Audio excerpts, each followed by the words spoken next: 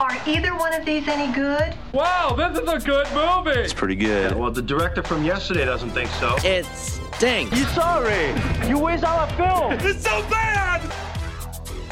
Well, we got the official decree last time that it is spooky season. We have established that, so we've got some good stuff to talk about for the season and some other stuff too, big screen and for streaming. Welcome in. This is the Screening Room Podcast, and she is Hope Madden. He's George Wolf. And we're from madwolf.com. Let's start out in post-World War II Venice. Hercule Poirot, now retired and living in his own exile, reluctantly attends a seance. But when one of the guests is murdered, it is up to the former detective to once again uncover the killer.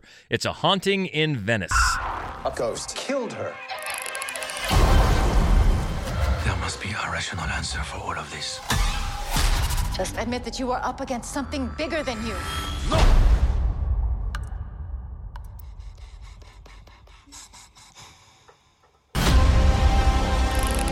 Something in this house tried to kill me. Don't look at me like I'm suspect. We're old friends. Every murderer is somebody's old friend. No one shall leave until I find if the living have been killed by the dead. You have been hiding here all this time. Who are you talking to?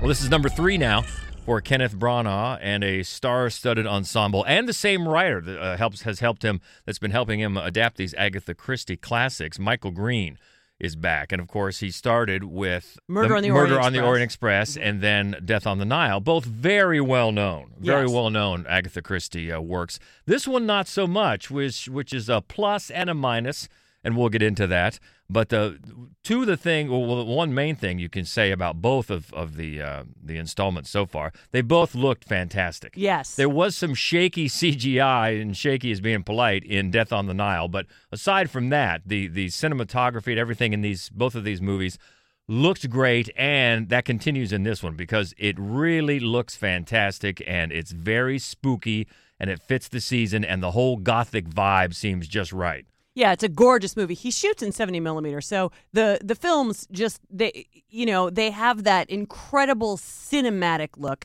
And in this case, it's much more sort of Halloween-y, spooky. It is set on Halloween. The original novel is actually called The Halloween Party. Right. So, and it's in Venice, and I've got all of these costumes and all these the canals and the cloaks and masks. Right. It's just gorgeous. And then as things progress and get spookier, Branagh uses sort of these unusual angles and sort of fisheye and a lot of these things. And it's got a great aesthetic. The whole thing does. It really does. It has just this creepy, spooky vibe. It's certainly not scary. I mean, as we've been saying every time we've been talking about this movie, it's PG-13, and I wouldn't call it a horror movie. Not at all. Especially it's for people that don't like their scary movies very scary. Yes. It's more of a mood. It's a creep, and it's an atmosphere.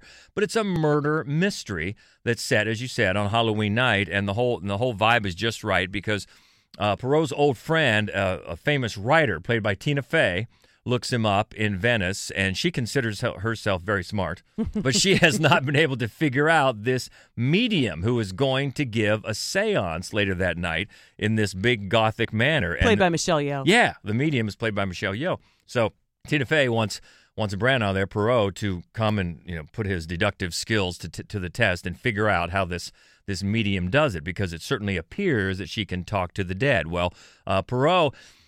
And one of the things about the movie too, not only is it creepy and spooky, but it also there's an air of grief, of trauma in it, because if you remember from Death on the Nile, we got a bit more of a frisky Poirot that time, and I think that might have had to do with the success of Benoit Blanc in Knives Out. Poirot was a little more. We learned more about him last time. It's 1947, so it's post-war, and he's a bit beaten down. He's, like it said in the synopsis, he's retired. He's sort of exiled himself, and he says he believes in no God, no ghosts. I mean, he's war-weary. And so that's a little bit of the vibe as well. But even he, once there's a different murder at this seance, and he, of course, locks everybody in. You cannot leave because he's on the case. He starts seeing some things that his eyes play tricks on him, and is there really something supernatural going on here? And he has to get to the bottom of it. So that's basically the framework, and you know how Agatha Christie works. I mean, she's pretty much started this whole device, the devices that have been so copied throughout the decades. But everybody's a suspect. Everybody seems to have an angle. They could be guilty. What are they hiding? And we find out a lot about these guests before and what they had going on in their past before they all met up for the seance. And you'll notice some of the Jamie Dornan is in the cast. We mentioned Michelle Yeoh, Tina Fey, Kelly Riley. Mm-hmm. She plays the mother of this murdered little girl, and that's why they're having the seance. She wants to get some answers as to who killed her little girl. That's at the heart of why they're having this situation where hopefully the medium can talk to the dead. So all the characters are well drawn. I mean, nobody is above suspicion. That's the point of this. They want to keep you guessing, which I think unless you've read the book, which as you mentioned is not that well known. I had not heard of it, honestly. You won't know who is the killer. And I think it keeps you guessing pretty well. But as we mentioned about the downside of having it be a lesser known work, just from reading over the synopsis of how it transpired in the book, Branagh and Green have made some adjustments to the story to keep it more spooky, more in line with the supernatural, so to speak. So while you don't know how it's going to turn out because you're probably not familiar with the work, on the other hand, there are times when it seems like it's more of a Christie imitation than Christie herself. I don't want to give anything away, but there are certain moments in this movie where you say to yourself, no one who knows who Hercule Poirot is would think this would work. And I don't think you get that in an actual Agatha Christie book. I've not read this one. I've read a lot of hers, but I've not read this one. So I could be wrong. Maybe she's dumber in this one than she is in her other books. But and I don't want that to sound like a big knock, but you know, when you follow her Agatha Christie's books, they really are airtight. And this one, there's like a surface, an entry into the mystery that falls apart a little bit. Mm-hmm. The mystery itself, I'm not sure does, but there's the entranceway into it. You're like, no, I don't buy that. But it's very entertaining. It is. You know, and it's got a great pace. It keeps you moving. And again, the camera work is fun. I mean, it's an elegant throwback, you know, murder mystery. When we say fun, it's not like it's, you know, like a raucous comedy or anything, but it is. It's an entertaining, beautifully made movie. There are some barbs thrown back and forth between Branagh and Tina Fey that are amusing. Yeah, but it's certainly not a comedy. No. And if you have read the book or read the synopsis, you can see why they did what they did. They wanted to keep it creepy throughout. Sure. And keep this whole vibe. And so that does work, and it is fun, but the actual mystery is a little lesser than some of those classics that especially the classics that he's already adapted. So, so it's a plus and a minus. I was certainly excited when I first heard about this, like, ooh, a spooky one of Christie's that I'd never heard about. So you get a little plus and minus. But yeah, I mean, I think we both still recommend it. I mean, absolutely. It is fun. Yeah, it's fun. Yeah, and I think he continues to show a flair for doing these. This is the third one now, and they've all been decent. Yeah. And I think they've helped certainly along with Rian Johnson, to bring the murder mystery back in vogue. You know, it's fun again. We've even seen, Adam Sandler do the comedy bit with his murder mysteries. He's had a couple of those now. Not very good by our terms, but they've been successful in their own right. So people are kind of into murder mysteries again, which is fun. So, yeah, I think this one certainly fits the bill for the Halloween season, especially if you don't like it really gory and bloody and scary, but just creepy, just a vibe, just a mood with a lot of good performers and a fun mystery to try to untangle. This is certainly fits the bill, and it's in theaters all over right now, called A Haunting in Venice. Well, let's go to Netflix. Hadley and Oliver begin to fall for each other on their flight from New York to London. The probability of ever finding each other again seems impossible, but love and London may have a way of defying the odds. This is Love at First Sight. The odds of finding your soulmate are slim to none. This is my number. Text me so I've got yours. Oh, no. The odds of finding them again, good luck. 'Cause nothing lasts forever anymore. How's your flight? Surprising. I lost his number, but I need to find this guy that I met on the plane. Sounds really stupid. Sounds brave. With miles and miles between them, there is only a 0.2% chance that they will ever see each other again. But what good is a chance if you don't take it?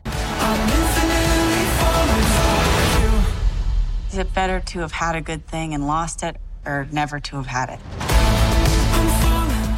We are big Haley Lou Richardson fans. We are. Haley Lou is great. She is. And she was years ago, she was the best friend in Edge of 17, and we're like, you know what? I like her. And then we saw Columbus. If you have not seen the movie Columbus, nobody has. Seek it out. It's so good. And she's magnificent. She's good at everything.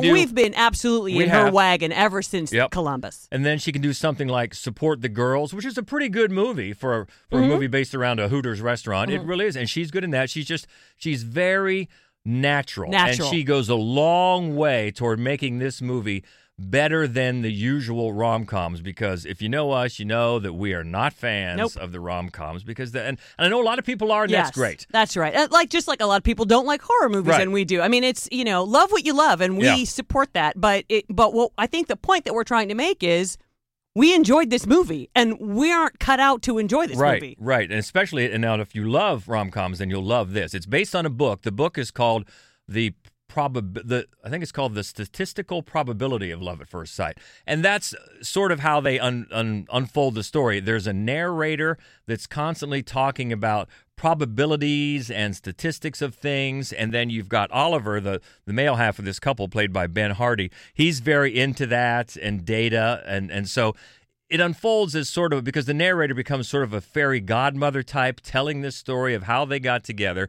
And they meet on a plane, and then they've gone their separate ways. And she's going to her father's wedding in London. Yep. He's got a family thing to deal with in London as well, so that's where he's from. And then they get separated, and she thought she had his number, but she didn't. And how can they find each other?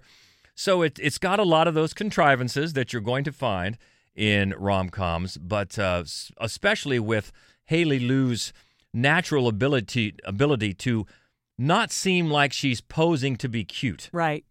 That really makes a lot of these contrivances go down easy. And they've got a decent chemistry. Ben Hardy, you might recognize from, he played Roger Taylor, the Queen's drummer in Bohemian Rhapsody. And actually the director of Bohemian Rhapsody, Dexter Fletcher, he shows up as Oliver's father in this one. The two of them they're fun together. The banter is it realistic? Maybe not, but somehow she makes it go down easier. And we keep saying rom-com, but the truth is it's light. It's a light film. It's not a comedy outright at all. It's really just sort of a light-hearted romance. That is what true. It is. Yeah, it's really not comedy. There are light, amusing moments, but no, it's not. I don't think it's going for comedy. No. It's really well shot too, actually. I mean, it looks quite lovely. And the way they work in the narrator, because you know where it's going, you absolutely do. They don't leave you hanging, but the way that they work in the narrator and the way they skip around in the timeline, keeps you engaged, I think. And again, it looks good. All of the performances are solid, as each of the two, Oliver and Hadley, work through the issue that has them going to London in the first place. Yeah. You round out not just the two leads, but actually the supporting cast as well. So it's a fairly well-written film, too. Yeah, and we should mention the narrators played by Jamila Jamil. I hope I pronounced that right. And a lot of people will know her from the TV series The Good Place. She was also in DC League of Super Pets, our voice of Wonder Woman. So she'll be recognizable to some people. Yeah. And you're right, the way they weave her through in different parts to keep us updated on things is kind of cute. Yeah, this is better than a lot of the quote-unquote, we're going to throw it into the rom-com, although it's really not. It's more of a drama romance told in a fairy tale type way. Yeah. And better than a lot. And I think that if you like these types of movies, you'll find a lot to like here, and especially if you like the book. It probably is a fine adaptation for you. We should say the writers, Katie Lovejoy and Jennifer E. Smith. Jennifer E. Smith wrote the book, and then the director is Vanessa Caswell. So check that out on Netflix. Love at First Sight. We didn't hate it, so no, we did not hate it. No, it's and anything really that Haley Lou Richardson in, I think is usually worth checking out. And she's been in some bad rom-coms. She has. But she always makes them a little bit better. And that's on Netflix now, Love at First Sight. Next up is a documentary daring to seek Earth's history contained in glaciers atop the tallest mountains in the world. Dr. Lonnie Thompson's life's work evolves into a salvage mission to recover priceless historical records before they disappear forever. It's called Canary. In the old days, you took a canary into the mine. If it dies, then it's time for you to flee the mine. My first encounter with Lonnie, it was like I was meeting a real-life Indiana Jones. Lonnie was a visionary. She saw our global climate history captured in these glaciers. Lonnie was going where no scientist had gone before. It seemed to be impossible. This glacier started disappearing before Lonnie's eyes. He thought he could change something. If he doesn't do it, nobody would. Lonnie didn't come to climate change. Climate change came to him. If humans can create it, humans can solve it. I don't believe there's anything that we cannot achieve. Canary as in canary in a coal mine. Yeah, and this is really interesting because we should have known about this man. Yes, we should have. We have no excuse. Because he's right here in Columbus, Ohio, where we are. Lonnie Thompson and his wife, Ellen Mosley Thompson, both PhDs, they have run the Bird Polar Research Center out of Ohio State, where we are both alums. That's right. For years. We had no idea. Well, we definitely were not science majors. We are not. But this tells not only his story, which is fascinating, but then what his research has told him and how now he is trying to help get the word out with appearances and, of course, with this movie. It's directed by Danny O'Malley and Alex Rivest. And the first, at least half of the movie, really, is getting us to know him, a man who's been described as the closest living thing to Indiana Jones, which is, that's high praise. Yes, it is. And he's such a modest background. He grew up poor in West Virginia with an incredible scientific mind, came to Ohio State to study coal geology because he came from mining country. And then he took a research job studying glaciers, and that just changed the course of his life and the course of climate science, because he just got so deep into studying these glaciers. And then he really spearheaded this breakthrough of not just studying the poles, which everybody else was doing. He said, why don't we go and study other glaciers, specifically tropical glaciers? He started with Peru, where most of his colleagues were saying, no. Because you have to climb mountains to get to and those. he did it anyway. Had to climb mountains. You don't have glaciers in the tropics unless you get really high Right, up. and so he became a mountain climber. Then you got to find a way to get all that equipment up there. And once he started doing it and pulled it off, the entire scientific community found out that, oh, my God, he's getting incredible evidence, incredible historical records from this ice, and that is fascinating. And so it's a smart way, I think, because, climate change has unfortunately become such a political issue anymore, not just scientific issue. So they spend a great deal of time letting us get to know this fascinating man, and there's no way. You'd have to be the most rabid ideologue to accuse this man of being a grandstander. This man is, he's the biggest nerd, and he's the first one to tell you that, and he's all about the science, just the science and the facts and the science, and that's it. And so once we get to know him, then we dig deeper into what his life's work, what doing his research, right? We're all told to do our research. Well, here's a guy that has spent his entire life doing it, and what that research is telling him, and how he's, the canary in the coal mine, and he's trying to say we've got to do something about this, because he's still hopeful. He still says, look, he still believes that if humans cause a problem, then they can solve it. And so he's gotten, for the longest time, he says that he thought his work would speak for itself. Look what I'm collecting. This, you can't, what are you not seeing? Come on. But now he's realized that maybe he could spend some time trying to get the word out and really pushing what he has found. And that's what the bulk, the remainder, after we get to know him, the remainder of the documentary focuses on. And it is fascinating. If you don't have a scientific mind, as we don't, and true, we do have maybe more of a draw because he is local, but even so, he's a fascinating man. His wife as well. They have fascinating lives, dedicated to science, dedicated to, knowledge and trying to better the world from that knowledge. And it's really, really recommended. If you can check this out, it is out in theaters right now, and hopefully you can find it in your area. And it is called Canary, and got some great shots, too. When you're talking about mountain climbing, you're going to be up in those heights and in different places that don't normally get this type of research. You'll get some great landscapes and great photography as well. So, yeah, recommended. It's called Canary, a documentary out now. Let's stay in theaters for a sports biography drama.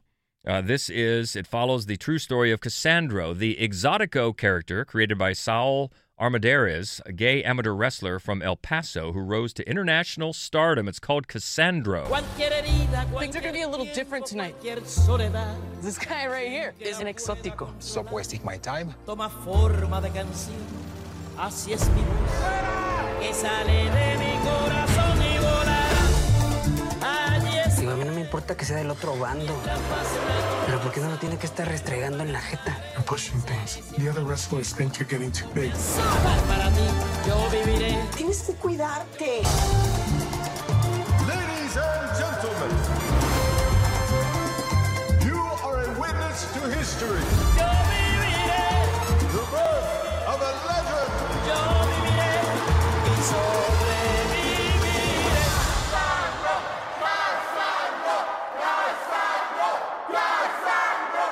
This one stars and was executive produced by Gael Garcia Bernal, who is always good in everything. Yep. And he's just magnetic and warm and wonderful in this movie. And it's a true story, which I love. I love that it's a true story. And it's the narrative feature debut of the director, Roger Ross Williams. He's also a co-writer. Who has, up to now, done documentaries. Mm-hmm. And I think that really serves this film because, first of all, of course, it's a true story, but because he doesn't treat the so it's lucha libre, which is so it's amateur wrestling. They have character types in lucha libre. Of course, there's the one that you may know who always wear a mask and they never take their masks off. But then there are the other types which I didn't know anything about: the runt and the exotico. I didn't either. But it doesn't treat it like a sideshow. Which I think is one of the reasons where it's great that a documentarian is the person behind the camera. Yeah, and much like in wrestling here, it's a show where we know it's predetermined who is going to win and who is going to lose. And some of these characters, they always lose. Yes. So, for example, the runt, which is how Saul started because he's not a very big person. No, he's not. So he was cast as the runt, and he lost every time. And so, but he doesn't want to lose. So he finds somebody to train him to help him to get better at it. And she recommends that he be an exotico. And he says exoticos always lose. They absolutely never get to win. And it is explained to him that they won't ever get to win because wrestling is a fairy tale and good always has to defeat evil. And by exotico, we mean... It's like an exotico is a drag performer. Right. So it's a wrestler, but they are wrestling in drag. And at that moment where he hears that... as bad. Right. At the moment that he hears that, he decides, nope, he is going to be an exotico. He's going to be a great exotico. And what is so great is he's so empowered by performing in this way that the whole crowd turns for him. Yeah. And eventually the managers realize... Let's see what happens when he wins. Yeah. And he, so he becomes this legendary character, not just in lucha libre, but, for the LGBTQ population. He just becomes this iconic character. And I just can't say enough about how great Gael Garcia Bernal is. And his smile in this movie, it's heartbreaking sometimes. It's heartwarming sometimes. It's just...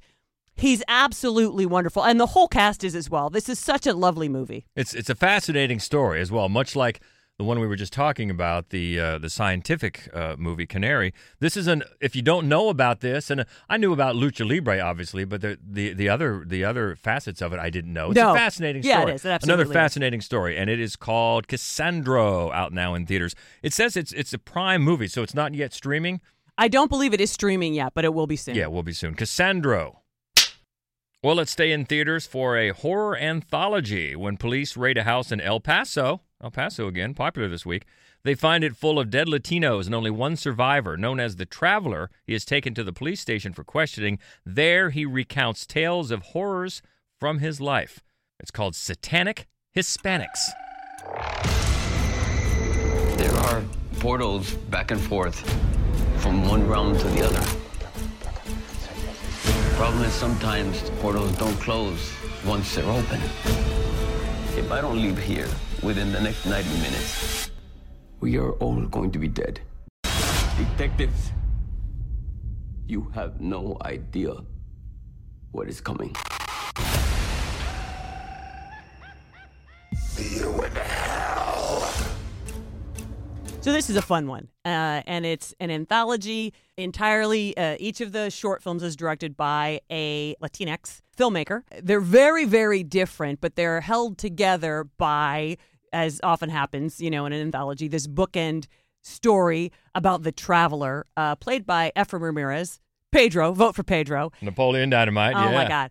And he's been arrested because he was the sole survivor of this slaughter. And so he's trying to help the detectives understand why they have to let him go or everybody in the jailhouse is going to die. Mm-hmm. Because this thing that came and killed everybody else in this El Paso bar is still coming because it's coming for him. Mm-hmm. And so he, in trying to explain that, he takes you into these different, supernatural events that he has witnessed or has somehow been a participant of. And it just gives all of these different directors an opportunity to run with it. And, there are some fun ones. There are some creepy ones. And, it's important to know these directors, they're not like newbies. These are some of the great genre filmmakers. Juan of the Dead is one of our very favorite horror films that not enough people have seen. And the filmmaker who made this. Also, Blair Witch, the Blair Witch Project. Yes. Bingo Hell, Terrified. Yeah, good stuff. Good stuff. So these are very savvy filmmakers, and it's fun to see somebody work in a short form, I think. And not everybody does, but I love short films. I love short horror films, and I like the way these come together. Some of them are quite funny. Some of them are spooky, as I said. But if you like anthologies, there's a lot here to enjoy. And that is out in theaters now. Another perfect film for the season. If you're into the spooky stuff, the scary stuff, gives you little bits, little anthologies that, as you say, are almost always tied together with a bookend story. And you can find it in theaters. It's called Satanic Hispanics. Well, let's do more spooky, and this one is on Shudder. Supernatural horror based on the eponymous online phenomenon, a ritual conducted in an elevator in which players attempt to travel to another dimension using a set of rules that can be found online. It's Elevator Game. And action. Welcome. Today we'll be tackling an internet legend called the Elevator Game.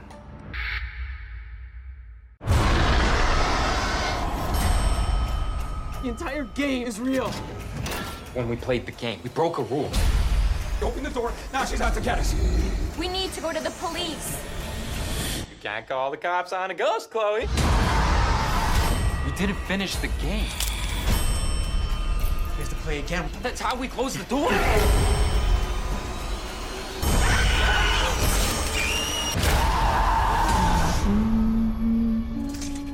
This is from director Rebecca McHenry, who did Glorious last year, which was nutty one. The glory hole horror show. Right. It was a nasty, but there are similarities because it's just like one isolated small space that you're kind of trapped in.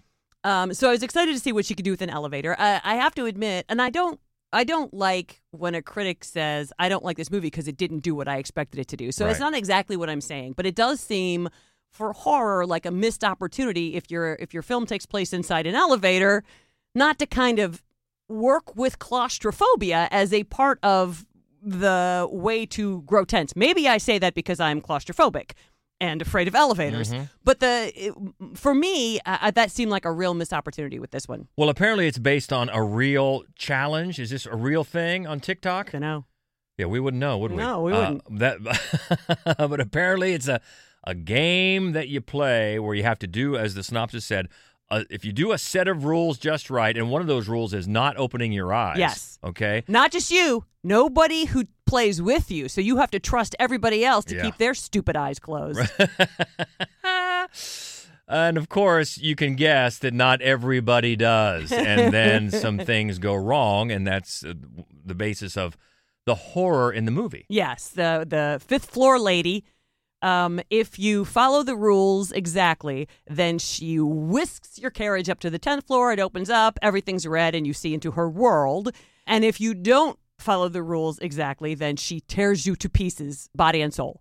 And honestly, the backstory, the fifth floor lady, first of all, that's just a terrible name for a villain. But the backstory for that character, I thought was quite interesting. I enjoyed it. And a lot of times those backstories don't tie in as well to the urban legend myth as they could. I liked it. But the way it was filmed, the movie is filmed very much like sort of a not very well-made TV show. And the performances also felt the same way, where there was a lot of turn on my heel and stomp off dramatically, even though nothing that we just said was particularly dramatic or of any real importance.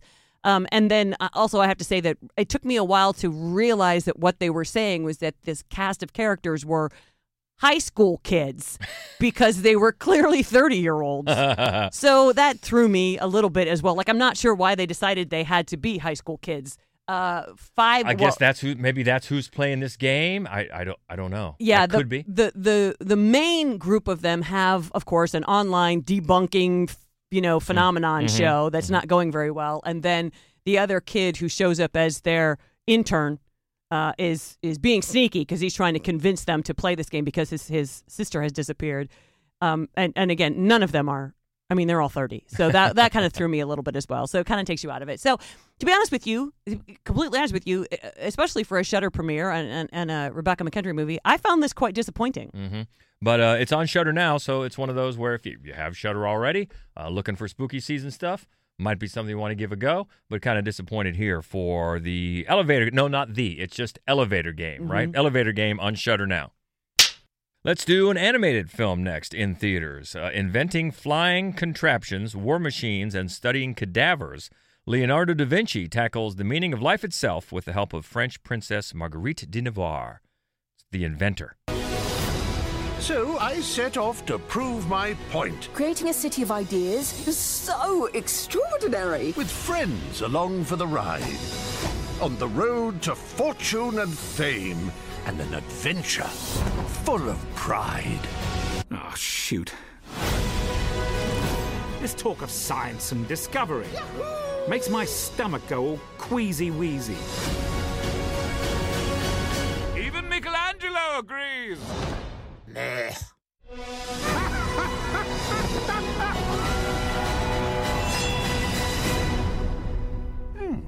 I like the sound of that. This is a full-length version of a short film, which is quite a few years old now. I think 2009 is when it came out, so it took a while. But it's a co-director and writer Jim Capobianco bringing this. And boy, it looks really cool. It does. And it's got a good voice. Amazing. Yeah, Da Vinci is Stephen Fry, right? Then you've got Daisy Ridley and Marianne Cotillard. Good stuff. Yeah.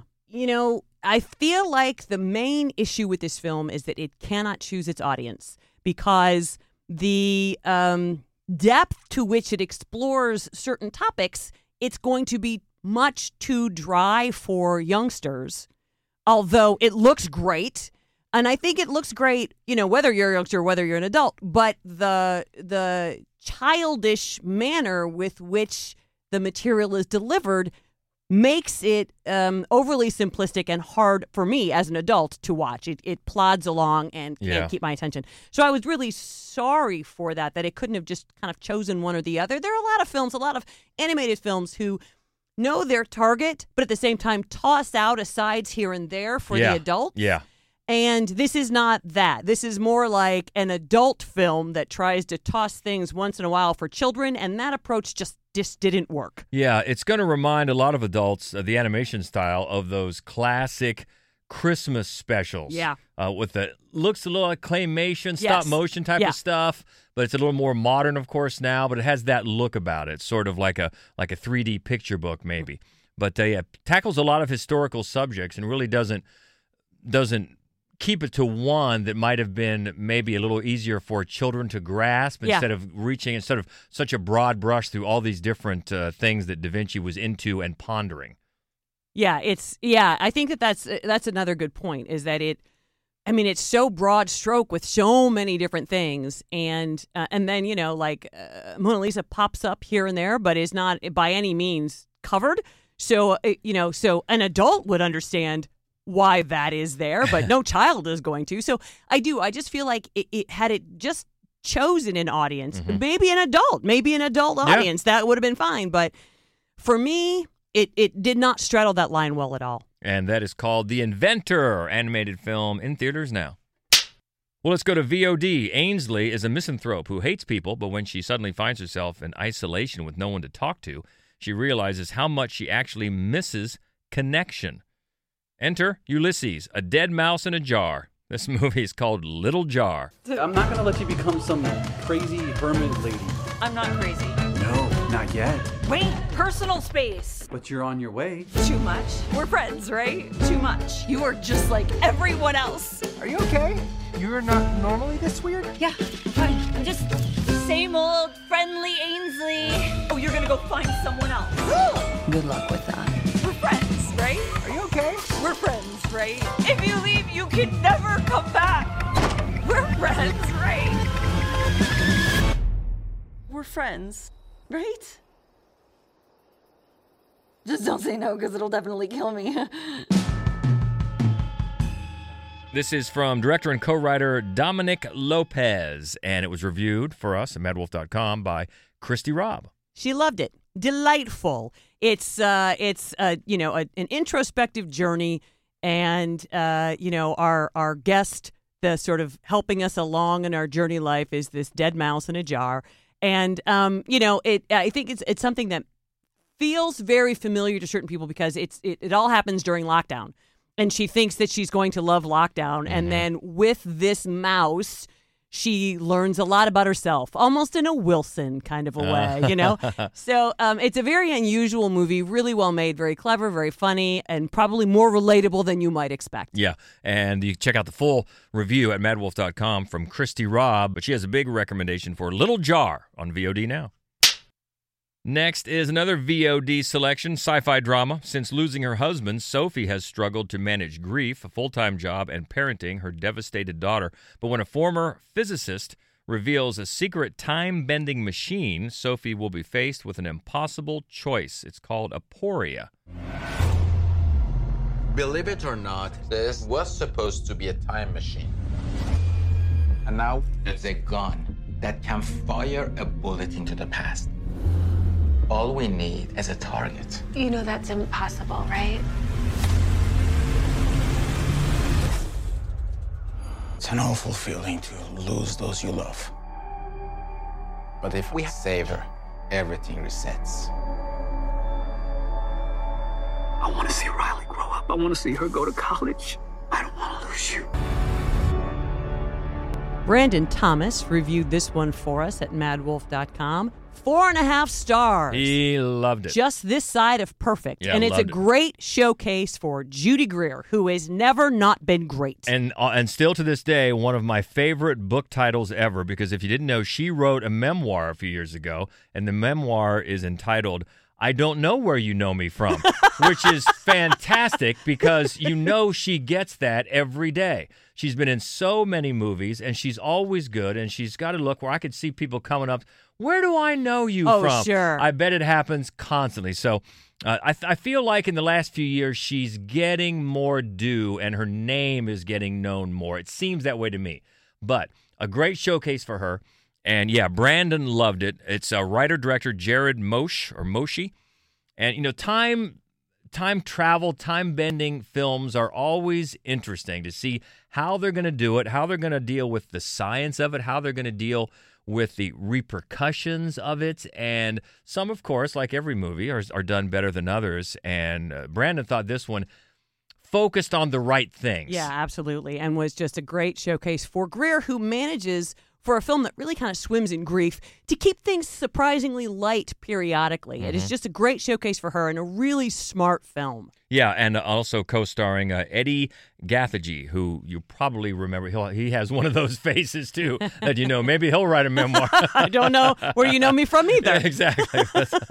A good showcase for both of them, and a good one for, if you like the sci-fi stuff and a little bit of a time travel, check it out. It is on VOD now. Oh, well, check out Brandon's full review at madwolf.com, but Aporia is on VOD now.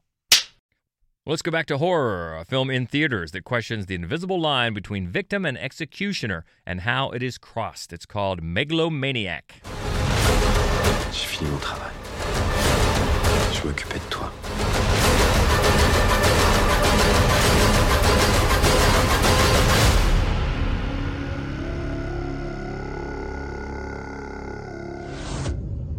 Daniel Baldwin, the Schlocketeer, reviewed this one for us. I was really actually pretty excited to see this one because it's being billed as a throwback to French extreme horror, which, of all horror subgenres, is my favorite. And it can get extreme. Yeah, it can. When you say, usually when we're talking about French extreme horror, they get extreme. Yes. You're thinking about movies like Martyrs and Inside. That's rough stuff. It is. But here, Daniel unfortunately felt that it was just a lot of torture porn for the sake of torture porn. Yeah, that it sort of was a retread of the nastiness without any of the inspiration, and that maybe if that's really what you like, you might enjoy it, but probably you should just go watch one of the movies that it borrows from instead. Yeah, and you can check out Daniel's entire review at madwolf.com, but it is in theaters now, Megalomaniac. And one more, a foreign language drama in theaters. Charlie escapes the Armenian genocide as a boy by fleeing to the United States, but he returns as an adult and is arrested. He watches an Armenian couple from his prison cell, finally learning about his homeland. It's called Amerikatsi. 10 years, very long time. Asharov makes servats hayeli genats.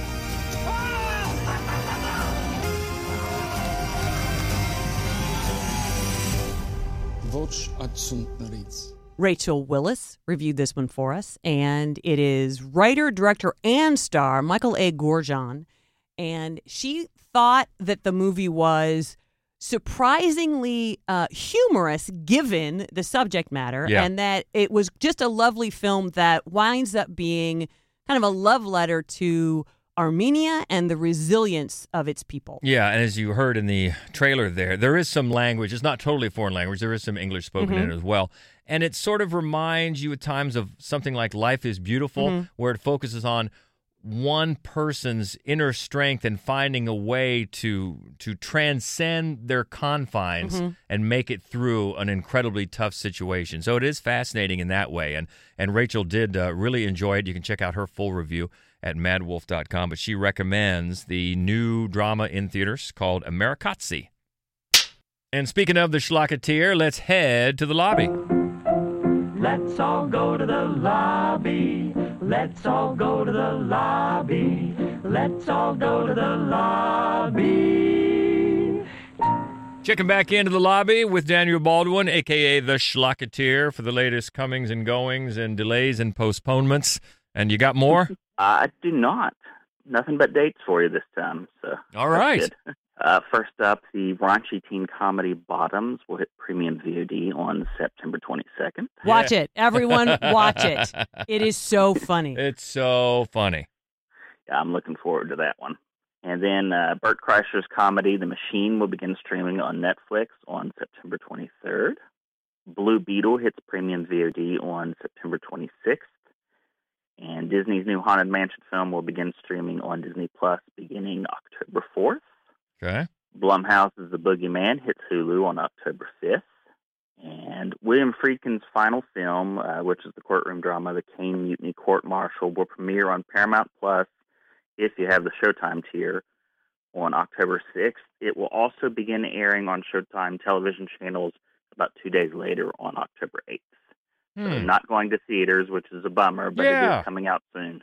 And this was all obviously done and in the can by the time he passed away. Yeah, it was probably locked in a while ago. I'm interested to see what he can do with a courtroom drama, because those can be so dry, and it takes somebody such a talented director to give it some life. I'm looking forward to that. Am I wrong, or did Guillermo del Toro come in toward the end to help? Well, I guess that's an interesting thing to talk about in general. It's something that's not talked about much with aging directors. I couldn't give you an exact. I guess cutoff is a bad term, but at a certain point, when a director hits a certain age, for insurance purposes, the guild will quietly add an additional director onto the film just to sit there and basically watch and not do anything, just in case something happens to the filmmaker, either during production or during post-production, to the point where they wouldn't be able to finish the movie. I see. So the younger one could step in. Guillermo del Toro did it for William Friedkin on this one, the Kane Mutiny Court Martial. Paul Thomas Anderson did it for Robert Altman on A Prairie Home Companion. Wow. And, of course, Ridley Scott cranks out movies like crazy. Yeah. But all three of his kids are filmmakers. There's always one of them on set with him, just in case. So, Interesting. Yeah. Interesting. Okay, good to know. And Shudder has set an October 6th premiere for VHS 85. This one's got short films from Scott Derrickson, David Bruckner, Natasha Kermani, and Gigi Saul-Guerrero. So hopefully that one will be good. Yeah, I always look forward to those. Mm-hmm. Mission Impossible Dead Reckoning Part 1 hits premium VOD on October 10th. And then on October 13th, there's the VOD and possible select theatrical release for the MGM and Amazon horror film Dark Harvest, which is based on an award-winning horror novel, and it's also David Slade's first feature film as a director in 13 years. Ooh. He's been working in TV the entire time. That's the 13th? Yes, it is, actually. That's Taylor Swift Day. Didn't anyone tell them? That's Taylor Swift Day. Well, I guess maybe they figure you want to settle into a horror movie at home once you get home from watching the concert. Then on October 15th, the killer sloth horror film Slaughterhouse will hit Hulu. Not sure what the prospects are on that one, but I'll give them points for the title. Cobweb, which continues to gain a horror following online, is hitting Hulu on October 20th, just in time for everyone to see it ahead of Halloween. Oh, yeah. And while this next film doesn't have a U.S. release date, given that it's, well, at least not yet, given that it's spooky season, and I know that you have UK listeners, and who this film is from, on October 27th, the once again resurgent Hammer Films is releasing their latest opus, Dr. Jekyll, in theaters, and it stars Eddie Izzard in the titular role, and reviews for it have been through the roof. So, Brits, mark your calendars, and the rest of us can impatiently wait for it to come over here. Yeah, I'm very eager to see that. I've got two more horror movies for you to close things out. Shudder will premiere the demonic possession flick When Evil Lurks on October 27th, and this one's notable because it's the latest from the director of 2017's Terrified, which was a pretty good one as well. Yes, it was. So looking forward to that one. And lastly, Netflix has announced an October 27th premiere for Paco Plaza's horror film Sister Death, which is actually a prequel to his 2017 film Veronica. A little double dose there if you haven't seen either of them. You can watch them both back to back now. Yeah, definitely. Lots of stuff for spooky season. Glad to hear it as always. And you can catch up with the latest news and notes anytime with Daniel on the socials at The Schlocketeer. Thanks again. Hey, thanks for having me. Okay, looking ahead to next week, we've got the latest from The Expendables. Who is going to be added to The Expendables next? I don't know. Well, we have a good idea if you've seen the trailer. They just keep adding, but it's Expendables 4 next week. Also, dumb money. Spy Kids, Armageddon. How many Spy Kids movies have there been now? This is 4 at least. Okay, and I think it's going to be VOD on this one, I believe. We'll see. Spy Kids, Armageddon. It Lives Inside. Also, Barber. The Latent Image. And Condition of Return. That's all next week. But, whoa, we got a bunch to talk about this week. A lot of spooky season stuff, some dramas. Let us know what you thought about A Haunting in Venice or Love at First Sight, anything. This week, we can always keep the conversation going easily on Twitter. You can find us at Mad Wolf, also on Facebook and Instagram. It's Mad Wolf Columbus. Also on Threads, it's Mad Wolf Columbus. And the main website where you can find all of our written reviews and our other horror movie only podcast called Fright Club. That's all there for you at madwolf.com. So talk about the movies. We love it. Let us know what you like, what you didn't like, what you're looking forward to. Hope you will. Have a great weekend. And until next week, she is Hope Madden. He's George Wolf. And this is the Screening Room Podcast. See ya. I do wish we could chat longer, but I'm having an old friend for dinner. Bye. Okay, everybody, that's a wrap.